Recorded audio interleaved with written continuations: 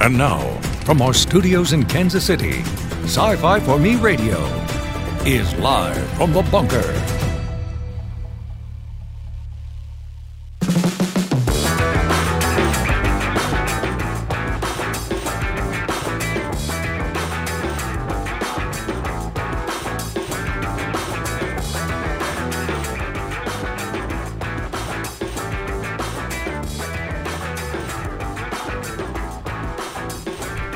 All right, here we go, ladies and gentlemen. I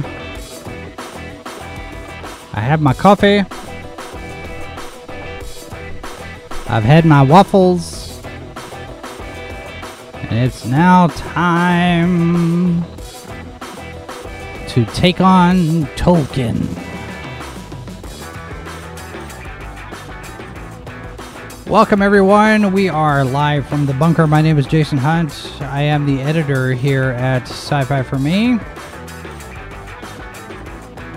And today, we're going to dive in a little, well, it might not be a deep dive, but we're going to take a look at the Tolkien Summer Seminar. And my camera is just not in the right place anymore. What's up with that?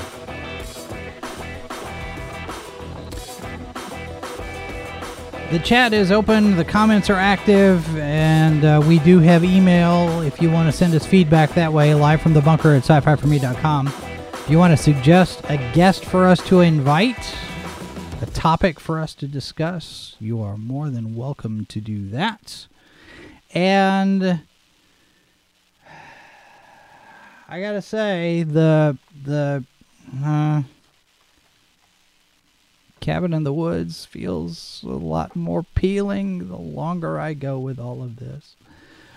We do want to give a shout out to everybody who is listening to us on a podcast platform. We've got audience all over the world. We're glad you're with us as well. Russia, Ireland, the UK, Brazil, Australia, to mention a few. France, Germany, Spain, Japan, New Zealand. I mean, we've got people listening to us from all over the world, and it's very gratifying to see that. We are 2 subscribers away from 1,900 on our YouTube subscriber count. I see Matween in the chat. Hyper Kaiju also there. Cabin in the Woods. I'm looking for real estate on another planet at this point. Well, I can certainly sympathize with that. Although the only thing that would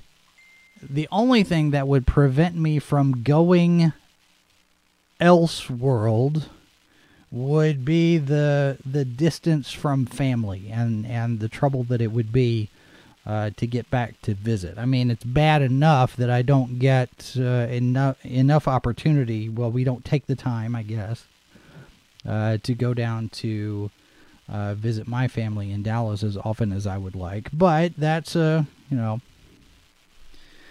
that's a question of a number of different things happening all at once. So anyway, let's see. Oxygen? What are you talking about? Oxygen? What? Oh well, yes, but I mean, if we were to go live on the Mars colony, for example, I think they would probably ship in some oxygen for us. So I don't know that we'd have to be responsible for our own oxygen supply. Although, this day and age, you never know. You might want to set some aside anyway. Okay, so let's start a little bit. A few weeks ago, the Tolkien Society had their summer seminar, and I have put off saying anything about it because I wanted to have some people on here who could actually talk with some degree of facility that I don't have. I've read the Lord of the Rings books more than once. Yes, I've seen the movies more than once. Yes, I have a copy. I have 2 copies of the Silmarillion. But I don't consider myself adequately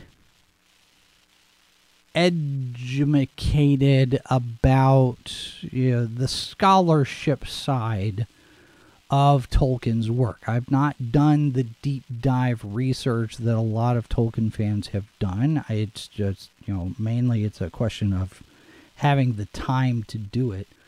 But there are others who have, and so we're going to rely a little bit on those reactions. Now, let me preface this, and we'll start with who the Tolkien Society actually is. This is from their website, tolkiensociety.org, an educational charity, literary society, and international fan club devoted to promoting the life and works of J.R.R. Tolkien. Registered in England, the Society was founded in 1969 and received the blessing of Tolkien himself when he agreed to become the Society's president. He remains the Society's president to this day, whilst his daughter Priscilla serves as our vice president.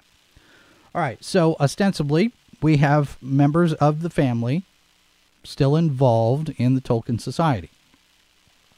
Although based in the UK, the Society has hundreds of members in dozens of countries around the world who hold local events in their areas and who all receive the Society's journals Amon Hen and Melorn. What binds all members together is a shared passion for the works of J.R.R. Tolkien.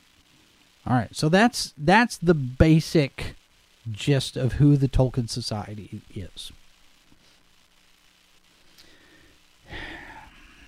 And that sounds all fine and well and good. That's good. We are enthusiastic fans of Tolkien and his work, and we're going to get together and we're going to celebrate and talk about. And there are conferences and workshops and some various different things. Of course, there are other fan groups. You have the OneRing.net, and you have also the OneRing.com, not to be confused with each other. And they have definitely taken different positions, shall we say, with regard to the culture combat that is now starting to come into the world of Tolkien. And I say that, that's going to probably set off a number of reactions from some people. Oh, it's not that, that's not anything. But it is. Now, it comes after Tolkien's death, and it comes after the death of Christopher Tolkien, who was the keeper of the keys, as it were. And then we have this, the Tolkien Society Summer Seminar 2021. And they had a call for papers. This is an academic exercise. They have 2 seminars every year, as far as I'm understanding how it reads here. And the summer seminar, they did a call for papers. It says, while interest in the topic of diversity has steadily grown within Tolkien research, it is now receiving more critical attention than ever before. Spurred by recent interpretations of Tolkien's creations and the cast list of the upcoming Amazon show The Lord of the Rings, and we'll get to that in a minute, it is crucial we discuss the theme of diversity in relation to Tolkien. How do adaptations of Tolkien's works, from film and art to music, open a discourse on diversity within Tolkien's works and his place within modern society? Well, we'll get to that in a minute. Beyond his secondary world, diversity further encompasses Tolkien's readership and how his texts exist within the primary world. Who is reading Tolkien? How is he understood around the globe? How may these new readings enrich current perspectives on Tolkien? Representation is now more important than ever, and Tolkien's efforts to represent or ignore particular characteristics requires further examination. Additionally, how a character's identity shapes and influences its place within Tolkien's secondary world still requires greater attention. This seminar aims to explore the many possible applications of diversity within Tolkien's works, his adaptations, and his readerships. And then the papers that they are asking for, And these are academic analysis papers. This is very dry research-based type of documents, things that you would see like with doctoral dissertations or white papers or that kind of thing. They are not crafted for the general public to dive into and immediately consume. From the site, papers may consider but are not limited to, and they have a bullet list here, representation in Tolkien's works, race, gender, sexuality, disability, class, religion, age, etc. Tolkien's approach to colonialism and post-colonialism, adaptations of Tolkien's works, diversity and representation in Tolkien academia and readership, identity within Tolkien's works, alternity in Tolkien's works. Now, I'm not exactly sure what alternity is in this context, but when you go through this call for papers, just this little bit here where it says, while interest in the topic of diversity has steadily grown within Tolkien research, where? There's a number of statements that are made in just these two paragraphs that are taking a position, and they are asserting as fact something to which they don't provide any citations. How is the interest in diversity receiving more critical attention than before? Where are the citations? Give us footnotes, give us links. It's crucial we discuss the theme of diversity in relation to Tolkien. Why? Why is it crucial? And how do adaptations of Tolkien's works open a discourse on diversity within Tolkien's works and his place within modern society? I would suggest that Tolkien's place in modern society is the same as Tolkien's place has been in society at large since the books were published. This is classic Middle Age style literature, and Tolkien himself has even said it's not much of an allegory. You have that whole applicability versus allegory argument that he spoke to.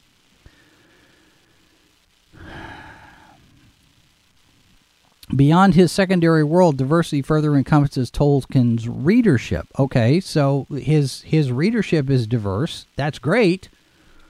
That's something that you like to see. If I create a work, such as a talk show, it behooves me to do that in a way that appeals to a broad audience rather than just, 12 people in a corner over here on social media. The appeal to a diverse audience is something that any author or any creator should be looking at as a goal, maybe not necessarily the goal or the only goal. But you want people to like and appreciate and consume your product. And it is a product, as well as it is art. It's also something that has some commerce attached to it. So okay. Now this is the one that gets me. Representation is now more important than ever. Says who? Because this is where you get into this hyperbolic, hyperactive, hypersensitive, hyper-agitated barrel of monkeys on the internet, yelling and screaming and flinging their poo everywhere, trying to remain relevant, trying to become relevant, basically saying it all, I need to be seen. Okay, everybody needs to be seen. What makes you so special? Whatever side it is that you're on, do I have to pay attention to you simply because you're the loudest one in the room?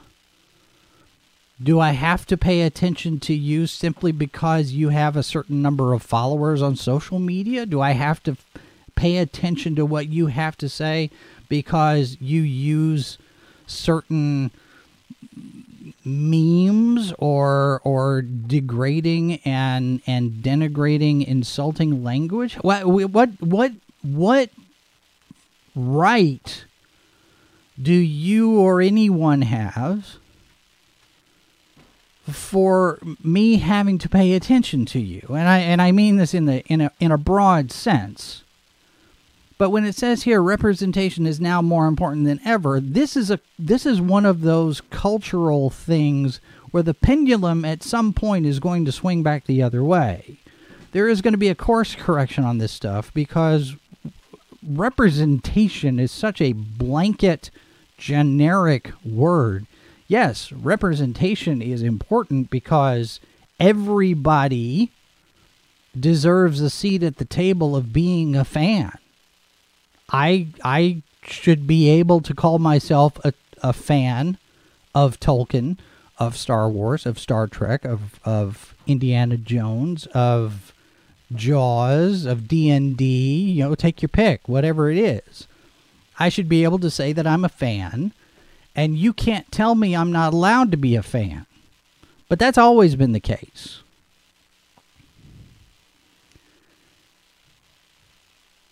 How a character's identity shapes and influences its place within Tolkien's secondary world still requires greater attention. Why? Because Tolkien has given it plenty of attention himself. He has written documents and letters and documents and letters and documents and letters and some essays. And he's spoken to all of this, at least in the abstract. He's addressed various different questions about his work over the years and multiple pieces of correspondence. You would think that maybe you look to that to gain some kind of an insight into Tolkien by reading Tolkien? Possibly. Now I'm looking at the abstracts. I'm looking here at the various different brief write-ups of the papers that were selected for this seminar. And I managed to catch the Saturday workshops, some of them. This was a Saturday Sunday thing, and it was a very dry academic setting. The presentations were such that, for the most part, people were just reading their papers.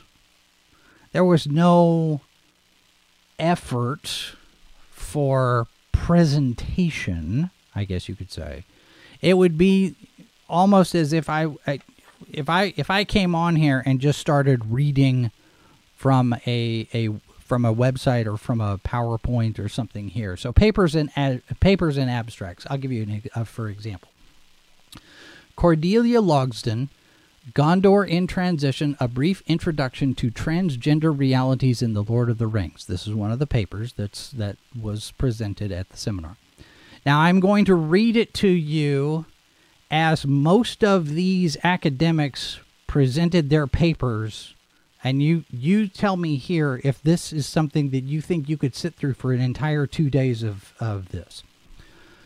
Using Gondor as a basis for a closer examination, this paper outlines the presence and function of transgender realities within Tolkien's work in ways the privileged reading of the text ignores or dismisses. Most specifically, Denethor Findulius of Dol Amroth, the ruling stewardship of Gondor as a concept, and the trajectory and timeline of Gondor's development are examined. In this process, the paper demonstrates the way reading against the grain provides a crucial expansion of the way both fans and academics currently engage with and think about Tolkien's work. It's very dry. It's very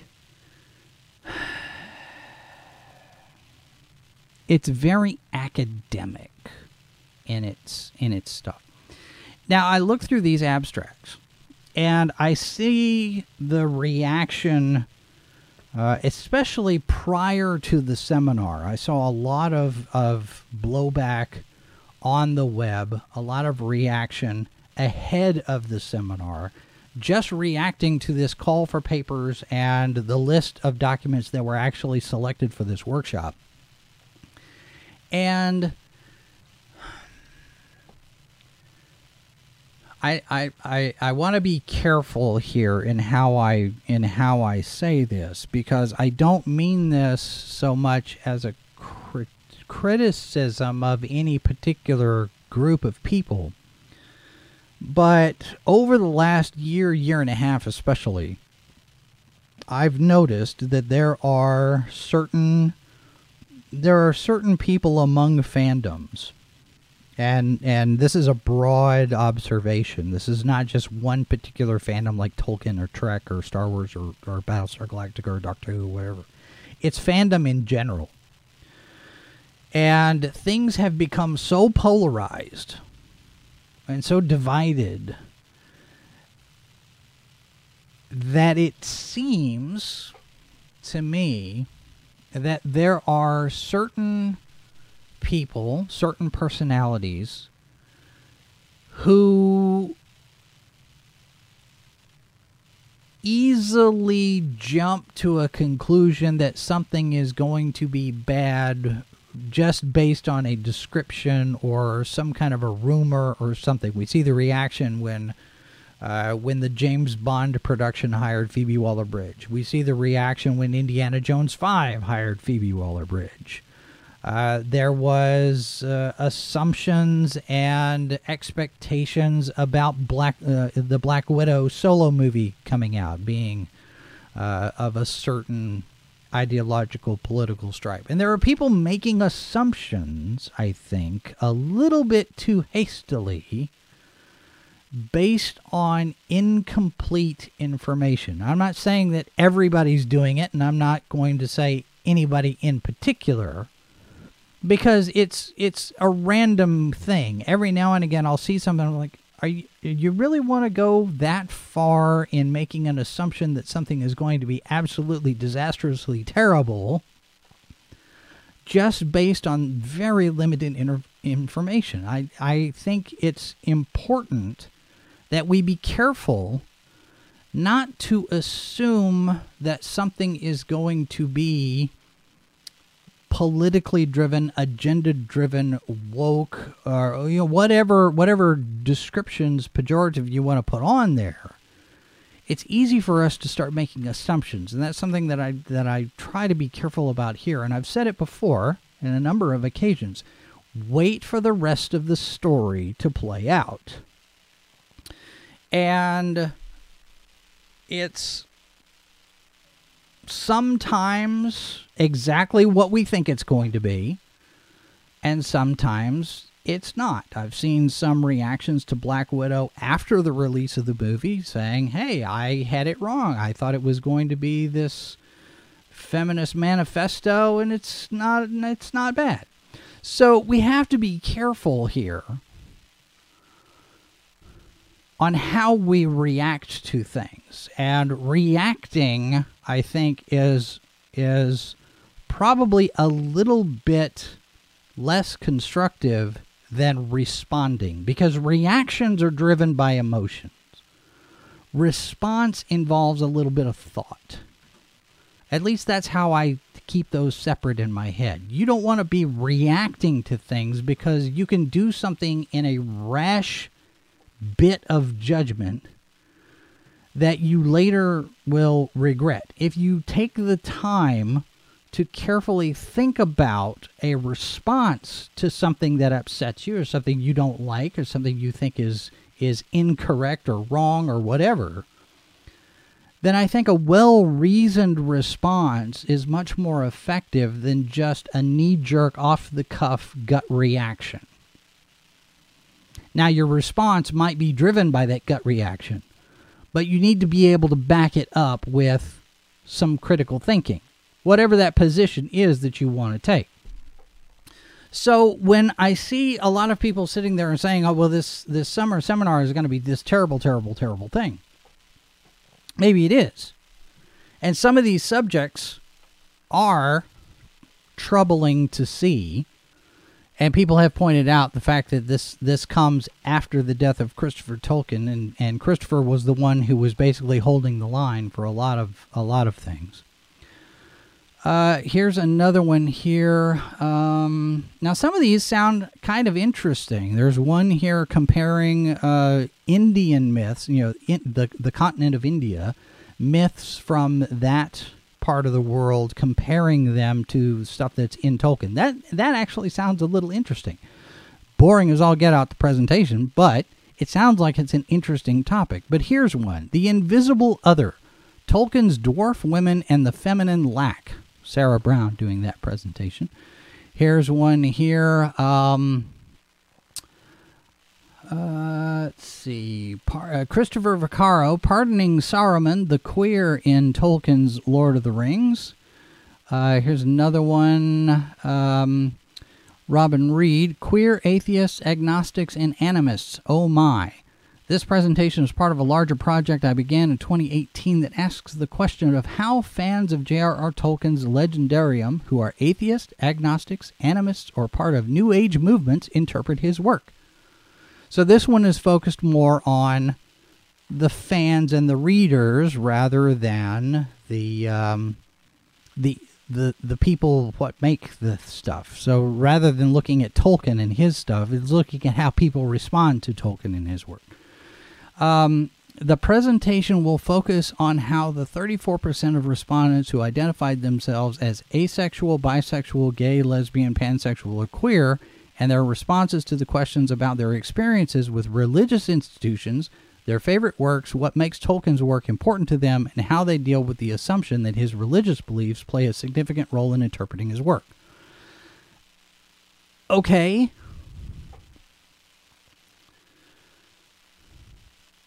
Here's another one. Stars Less Strange, an analysis of fan fiction and representation within the Tolkien fan community. Here's another one.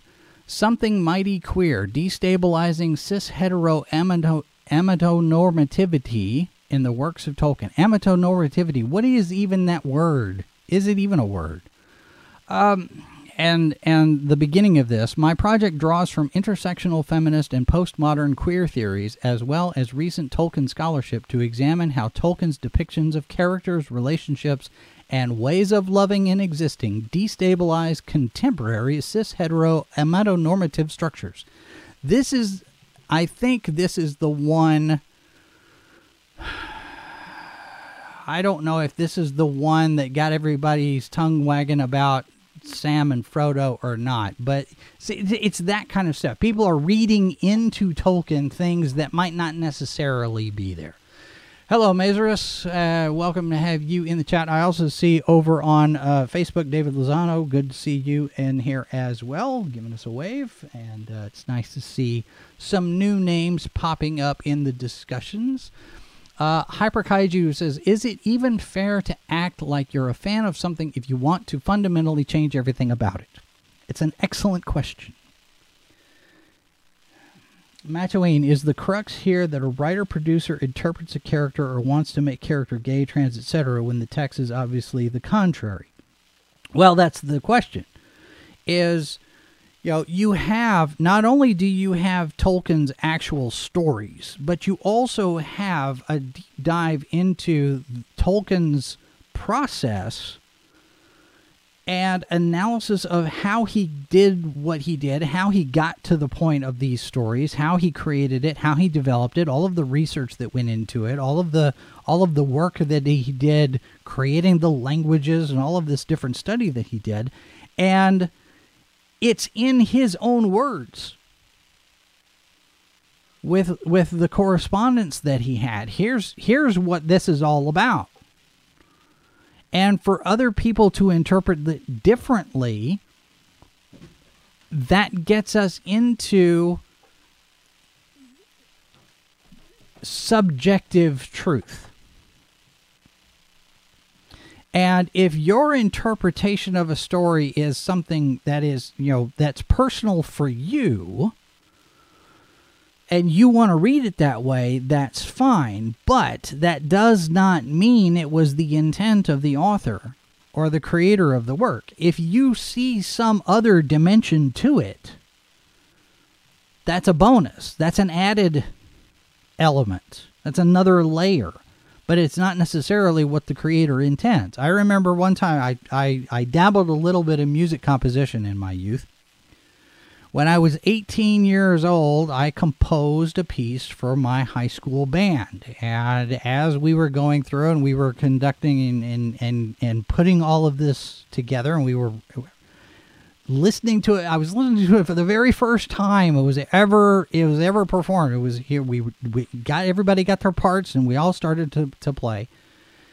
And I heard this little piece come out from the oboe that just floated across the top of everything else. And I remember thinking to myself, did I write that? I think I wrote that. I didn't think that it would sound like that. And it's these little bits and pieces that surprise even the creator when you come together and you look at this thing, whether it's a book or a piece of music or whatnot, and you have those little happy accidents, those little things that you didn't necessarily intend to have happened, but just by nature of the different elements you put in there, you get this nice little surprise, this aha moment. And for a reader, for somebody who is consuming that work, for somebody who's reading it or listening to it, they're going to see or hear things that maybe they personally identify with in such a way that the creator of the work may never have even thought of.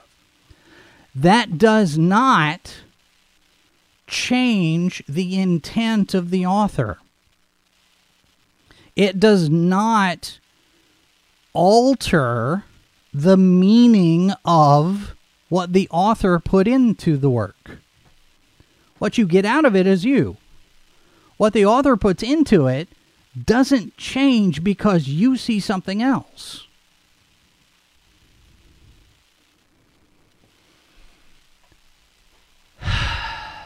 And yes, Mazers, the Silmarillion is a big part of that as well.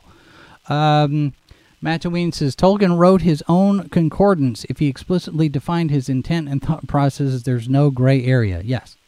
And that's something we'll talk about. Because on the back end, all right, we're going to take a real quick break. And then on the other side of it, I had a chance to sit and talk with John Davidson, who is the political editor at The Federalist. He wrote an article regarding the seminar prior to the seminar actually happening. Hello, Sci-Fi Stop.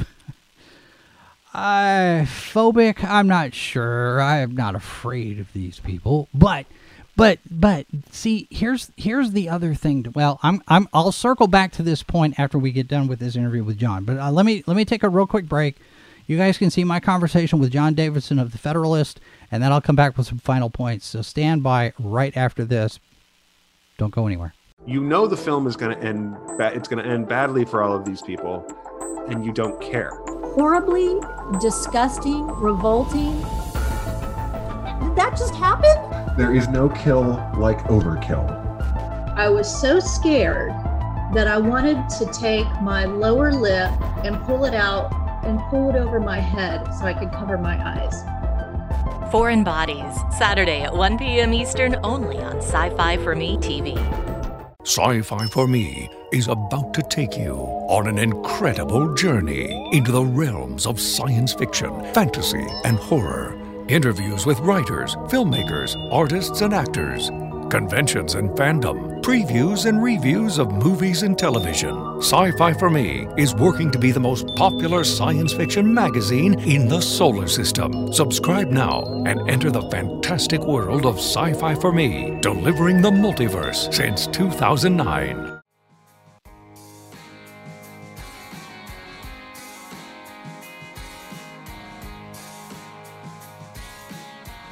A few weeks ago, the Tolkien Society had their summer seminar talking about various different topics. And I thought we'd take a look here a little bit at those today. And we've got some people who are going to be a little bit more knowledgeable about it than I am. And hopefully we could get some insight and some perspective. Joining us today, John Davidson. He is the political editor at The Federalist. Hello, sir. Hello. Good to have you here. Thanks for joining us. Thanks for having me. My pleasure. So you have an interest in Tolkien, and you've got an article that you wrote over on The Federalist prior to the summer seminar actually taking place, and it was, the title, "In an Affront to Its Namesake, the Tolkien Society Goes Woke." And I'm wanting to, first of all, let's look at the Tolkien Society's efforts on this seminar, because their call for papers, when that first came out, a lot of people were looking at it a little sideways and kind of wondering what was going on, if politics had gotten a little bit too far into the mix. And when you look at their call for papers, this came out a while back. They were looking at papers to consider, but are not limited to, representation in Tolkien's works, race, gender, sexuality, disability, class, religion, age, etc., Tolkien's approach to colonialism and post-colonialism, adaptations of Tolkien's work, diversity and representation in Tolkien academia and readership, identity within Tolkien's works, and alternity in Tolkien's work. Alternity, I would assume, means anybody that's different. I'm running up against some terms here that are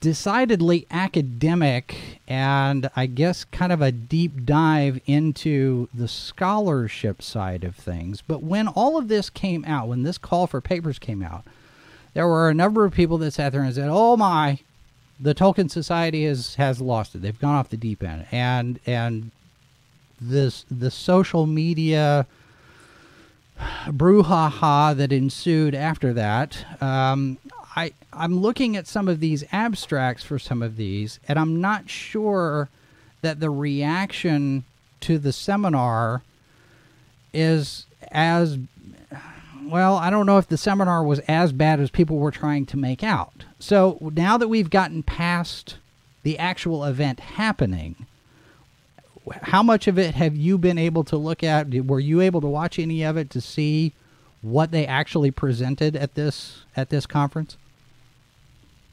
No, I didn't, because I'm not interested in spending my time on abject nonsense, especially when it comes to Tolkien's work. You don't have to read the papers or watch the presentations to understand what's happening here. You just need to be familiar with the state of academia and critical theory, and the sort of, I think you called it scholarship earlier. That's a very generous term for this. This is political advocacy. This is left-wing ideology. I wouldn't call it scholarship. Other words that you may have encountered just in perusing the titles of some of these papers are things like cis heteronormativity, right?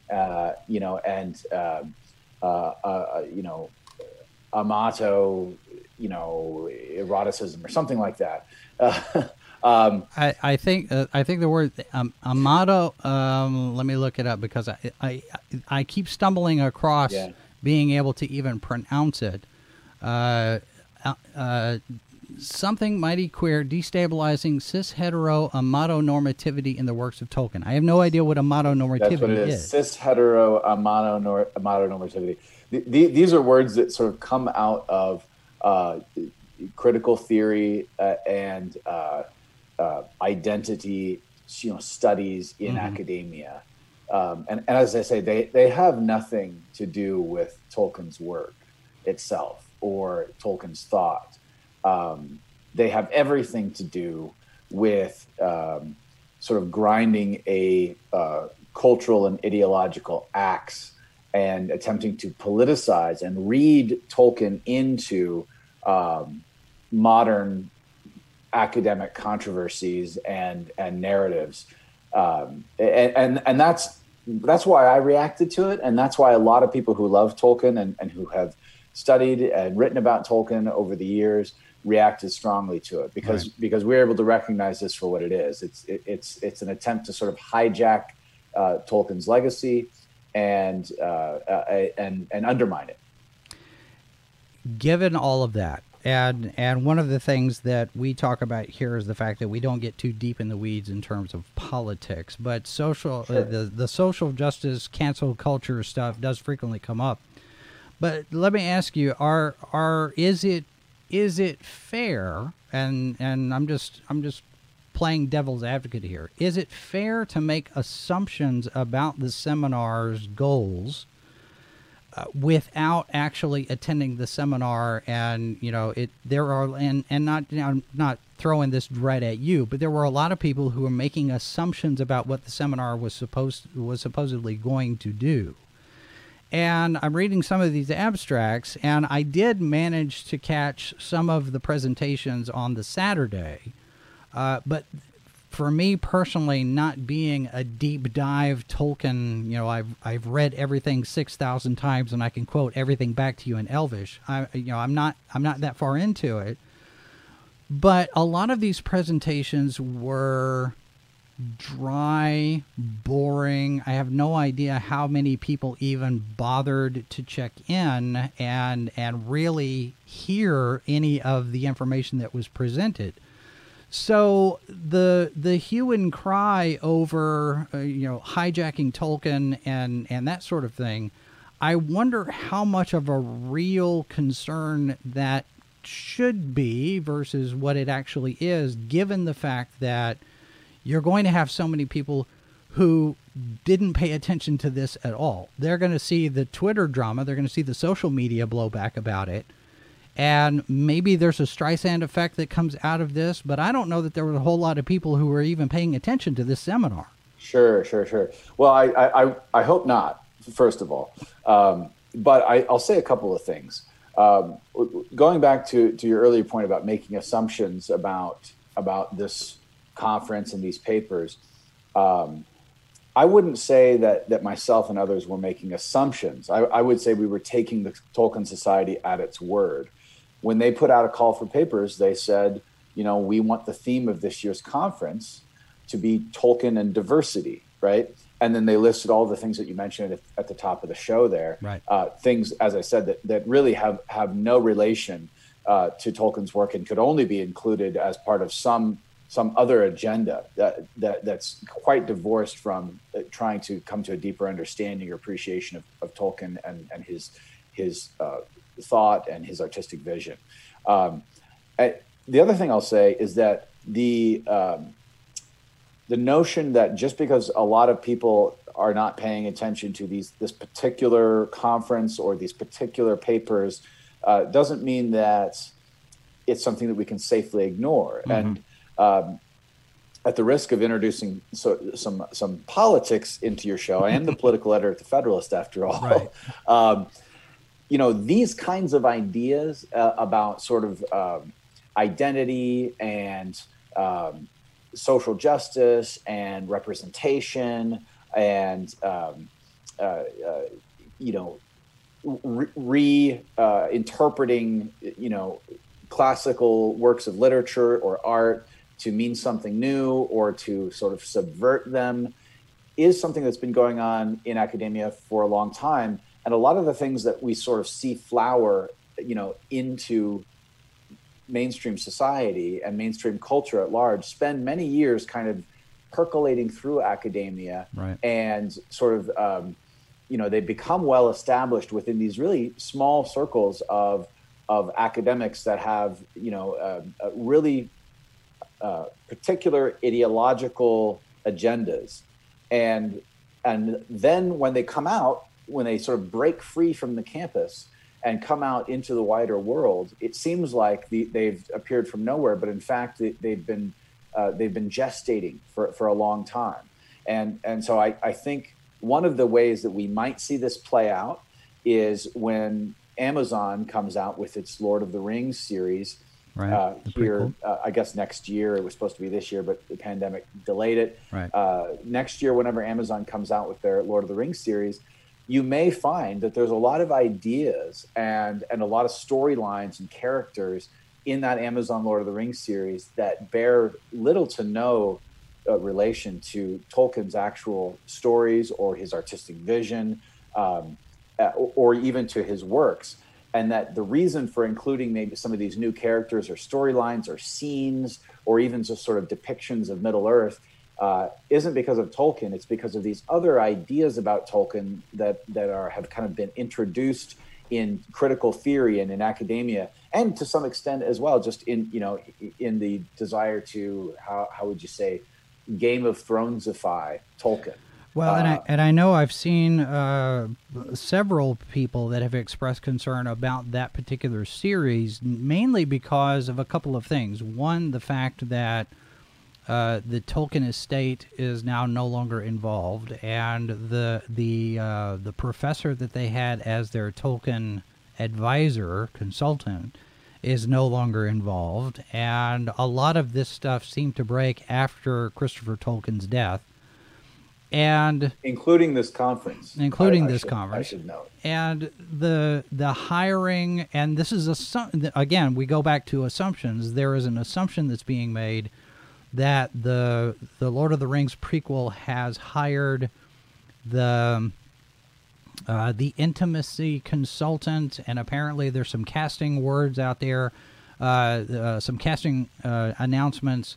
Looking for people who are comfortable with nudity, and based on the number of projects that we know are taking place in that area and code words, instead of it's not being called the Lord of the Rings, it's working off of a code word project name. There are assumptions, like you're saying, where people are worried that they're going to try to turn this into another Game of Thrones type of thing, where there's a lot of gratuitous sex and nudity and whatever else, and goes against a lot of what Tolkien was about with all of this. Now, you talk about reading things into it. There are plenty of places, and we've actually talked about it here in a few different times, where interpretation of art is subjective to a certain point. I mean, people can read things into a story or read things into a movie or a TV show that may not necessarily be there. Is there any possibility that some of this is people who are genuinely seeing themselves in an alternate interpretation of characters? I mean, for example, I know the whole Sam Frodo thing seems to be one of the big topics that a lot of people are talking about. But this idea of seeing myself in the story. Are people able to see what they are they seeing what they want to see, or is there a possibility that they're actually able to interpret Tolkien in a way that they do see themselves represented? I don't know if I'm asking that very clearly, but sure. I think I understand what you're saying. I think that it's not as though Tolkien was an abstract painter, right? Here's a person. A philologist, a scholar of Middle English and European medieval languages, who set out to write essentially an Iliad for England, an epic story, and he was very. And we don't just have the stories themselves; we have copious amounts of letters and correspondence and commentaries and essays from Tolkien, and a whole body of work that he produced over a very long and distinguished career. Right. So it's not as though it's a mystery, that needs to be interpreted about what Tolkien was doing and what his artistic vision was and what his themes were and what, in some ways, even his message was, to the extent that he had a message in all of this. It's not something that is as open to interpretation, I would say, as as a lot of modern art. And I would say also, Tolkien was very consciously, turning away from any concepts of modern art or modern artistic expression and marching, sort of sweeping the table clean from Cervantes and marching backwards in history into the Middle Ages.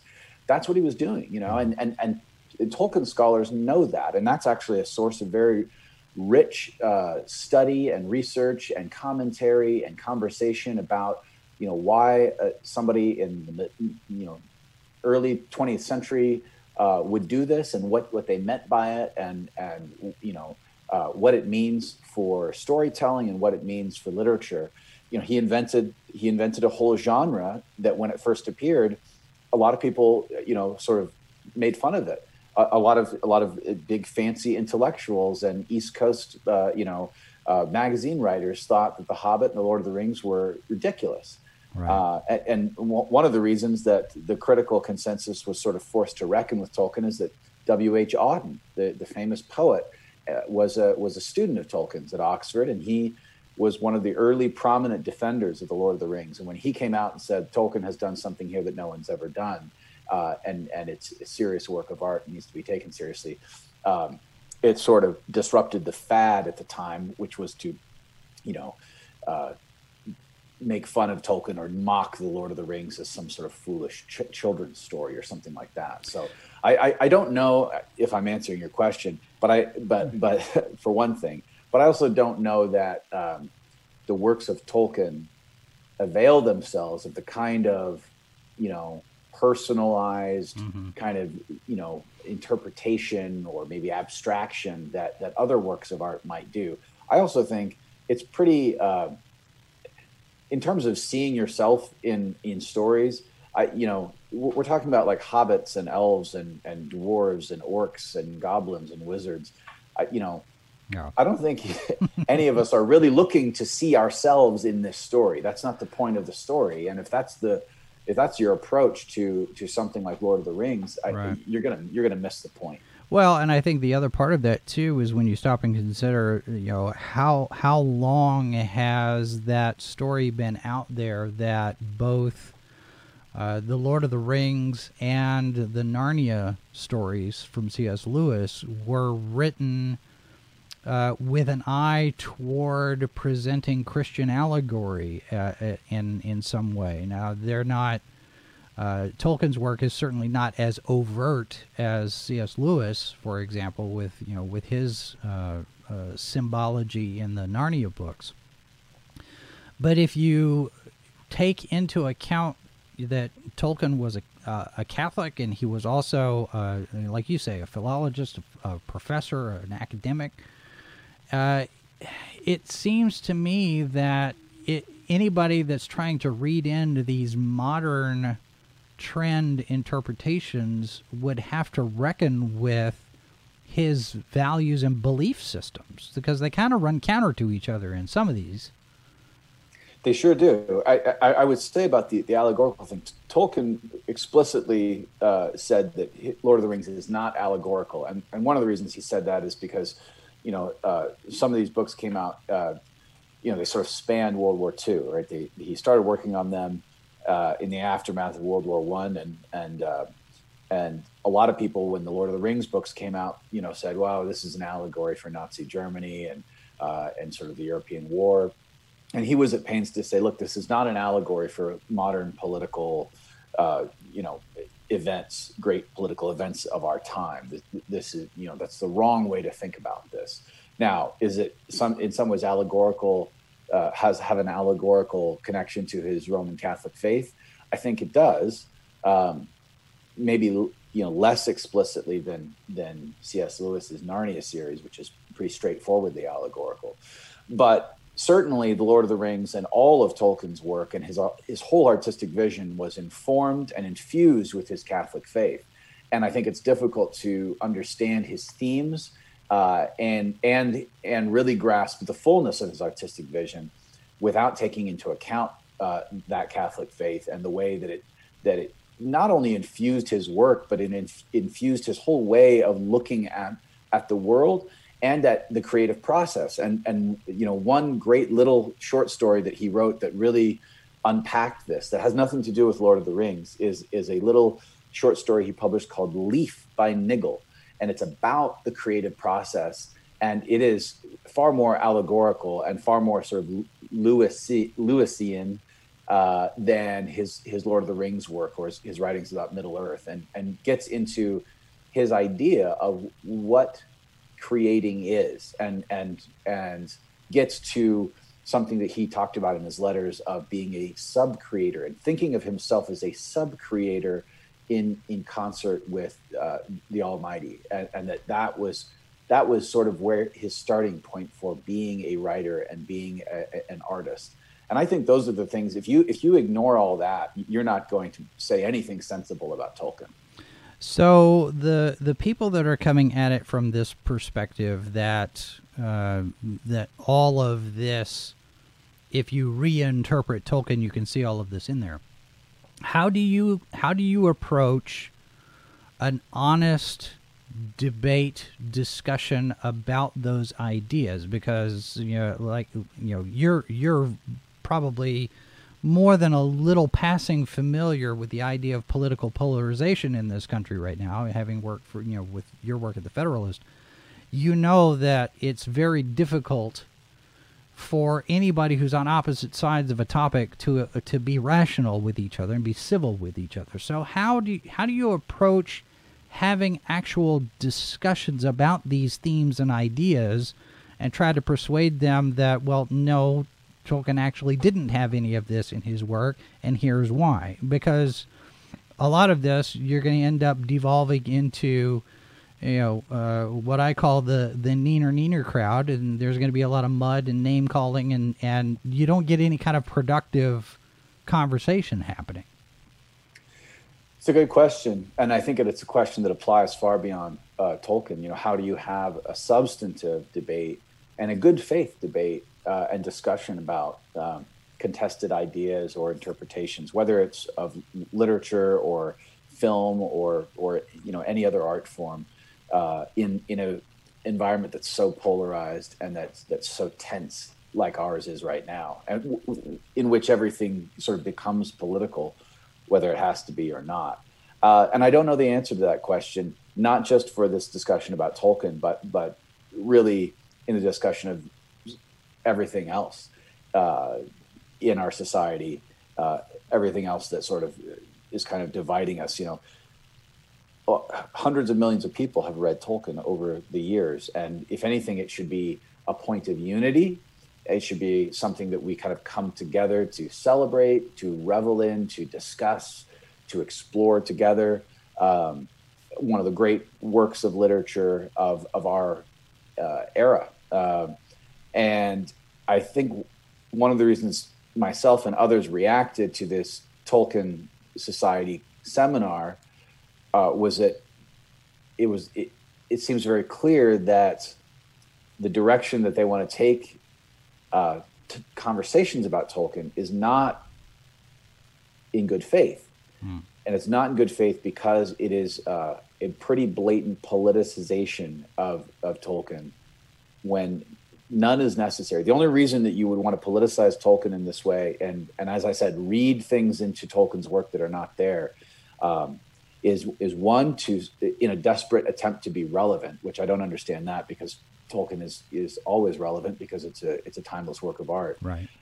Or, as I said at the beginning of our conversation, to undermine Tolkien's artistic vision and to subvert it by sort of deconstructing it and then inserting these alien ideas into his work. And I think that's part of what's happening here, and that's part of why I think it's incumbent upon people who do love Tolkien to point that out. Well, and I agree with that, and I think also the other part of that is that if there is that discussion and debate, it certainly does need to be an informed discussion in terms of knowing what the other guy says, knowing what their intentions are, knowing what they mean by what they say, and understanding the other points of view so that you can either answer or persuade or otherwise have those conversations. I think there's a lot of times people maybe sit down and say, well, I already know everything that I need to know about it, and I'm right and you're not. And hopefully we can get past that point. We can have some honest discussion about this and other topics. Like you say, it does go beyond Tolkien, certainly in the fabric of our culture. I mean, you look at video games and comic books and a lot of our entertainment spaces that are having these discussions as we speak now everywhere. Right. So yeah. It's a tough thing to do. All right, John. Well, thank you very much for spending some time with us and talking about it. Where can people find you online if anybody wants to know more about your work? I publish regularly at thefederalist.com, and you can follow me on Twitter at John D. Davidson. And I usually write about Tolkien once a year.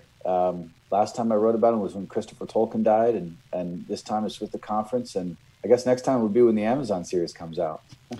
All right. Well, when that happens, maybe we'll have you back, and we'll have this discussion in the next part of that discussion. So I look forward to it. All right. Thanks for being here, John. All right. Thank you.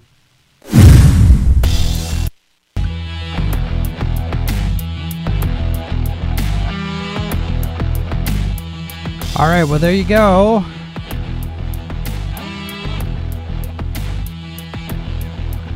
John Davidson at The Federalist. Want to thank him for taking time to talk with us. And I have had correspondence also with Brad Beerser. I hope I'm pronouncing that right. Bradley Beerser is a professor of history at Hillsdale College. And he has an interview, or not an interview, he has an article over at the National Review. The headline, J.R.R. Tolkien's work transcends wokeness, and he's talking about the seminar as well, and this was ahead of the seminar actually taking place. But I want to highlight this one thing. We were originally going to have Brad on the show. He had a last-minute schedule conflict. He wasn't able to make it today, but I do want to point out something here. One of the criticisms of Tolkien's work came from someone named Germaine Greer.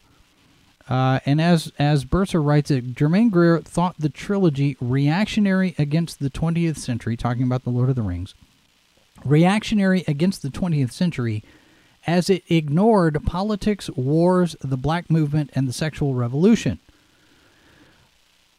Okay, so earlier criticism prior to modern day thought was that The Lord of the Rings ignores politics, wars, race, gender, and sex. But now we're going to have a seminar entirely focused on race, gender and sex, representation, diversity. Yeah, can you have it both ways? Can you really have it both ways? I don't know that you can. So, anyway, we are talking to Brad. I'm hoping to get him on the show at some point soon to talk about this and some other things. He's got some articles that he's written about C.S. Lewis and Tolkien as well.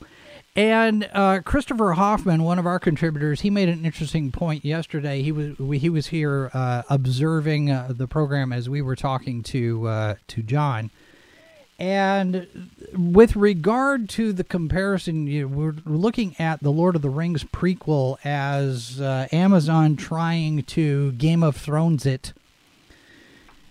And Christopher made a good point. He said Game of Thrones and the stuff that George R.R. Martin did with that is more along the lines of the pulp stories that you might find with Robert E. Howard, for example, the Conan the Barbarian stuff, as opposed to what Tolkien was doing. Tolkien and Martin are not in the same category of fantasy, I don't think. And I think Christopher made a good point in terms of the style and the stuff, what's in the stories and how they're presented. I think you can make a better comparison between Game of Thrones and Conan than you can Game of Thrones and Lord of the Rings. Lord of the Rings stands by itself in a lot of ways. And, like we were talking about, even though there are not a whole lot of people that probably pay attention to this particular seminar, those ideas are out there. And on a personal note for me, it was really surprising because one of the people making a presentation was a former classmate of mine at Oklahoma Christian College way back in the day. She's still a professor of literature there, Cammie Agan. She was a few years ahead of me, so I didn't know her very well. I knew of her. I knew who she was. But I will admit to a great deal of surprise when I heard her name as the final presenter on Saturday. And I thought, oh, I know this person. But it was very difficult to get through her presentation as well. Just, this stuff was just... There's part of me that thinks that it would have been more interesting if it had been presented better. But at the same time, if you have really good presentations that start to attract attention, then a lot of this stuff is probably going to get more traction than it otherwise deserves. And in academic circles, that's where it starts. That's where it starts with the schools and the ideas percolating in the schools. You get them while they're young, and you never know what they're going to be thinking by the time they get to their teen years. So, anyway, all right. So, Hyper Kaiju says, thank goodness Amazon canceled their planned Conan series. Do I remember something about that? All right. Office dogs doing their part to maintain security at the compound. Sci-Fi Snob says Gandalf goes from gray to white. What do you think that means? Just like Michael Jackson. Well, it is what it is. All right, that's going to do it for us today. Thanks very much for watching, folks. We doing Ranker Pit tonight? Maybe Ranker Pit tonight. We'll see. But we do have the week's headlines on Saturday at 11 a.m. Eastern, 10 Central on Good Morning Multiverse. I am reaching out to various different publicity representatives to try to line up some guests for this show. I did go off of a suggestion yesterday from Data Racer 117, and I sent an invite to the publicity people for Mark Hamill. So we'll see what happens there. I did hear back from representatives of Todd Helbing, who's the showrunner at Superman and Lois. He is flattered, but has to decline at this time. So I guess with the show being in production, he's tied up with that. So hopefully we'll be able to get him on the show at a later date. And we're still taking suggestions from any of you who have ideas about who we should invite. And I am an equal opportunity questioner. Hopefully I don't break the net again. Once breaking Twitter once is enough for me. So, all right. Good to see everybody in the chat and around. I see Mazrus, Sci-Fi Snob, Hyper Kaiju. Who else do I see in here? So Mattuine and David over on Facebook watching. So it's good to have all of you here. Don't forget, we are on we're on a lot of the social media channels, so find us over there. And if you want to find us on Odyssey as well, you can follow us there. Get Kurtzman on for some Star Trek questions. You know what? I think it would be an interesting conversation to have with Alex Kurtzman. We'll see if we can make that happen. All right. Thanks very much for being here, folks. A couple of things to remember. If you don't stand for something, you will fall for anything. There are 4 lights. This has been a presentation of Sci-Fi for Me Radio. Copyright 2021 by Flaming Dog Media, LLC. All rights reserved. No portion of this program may be retransmitted without the express written consent of Flaming Dog Media.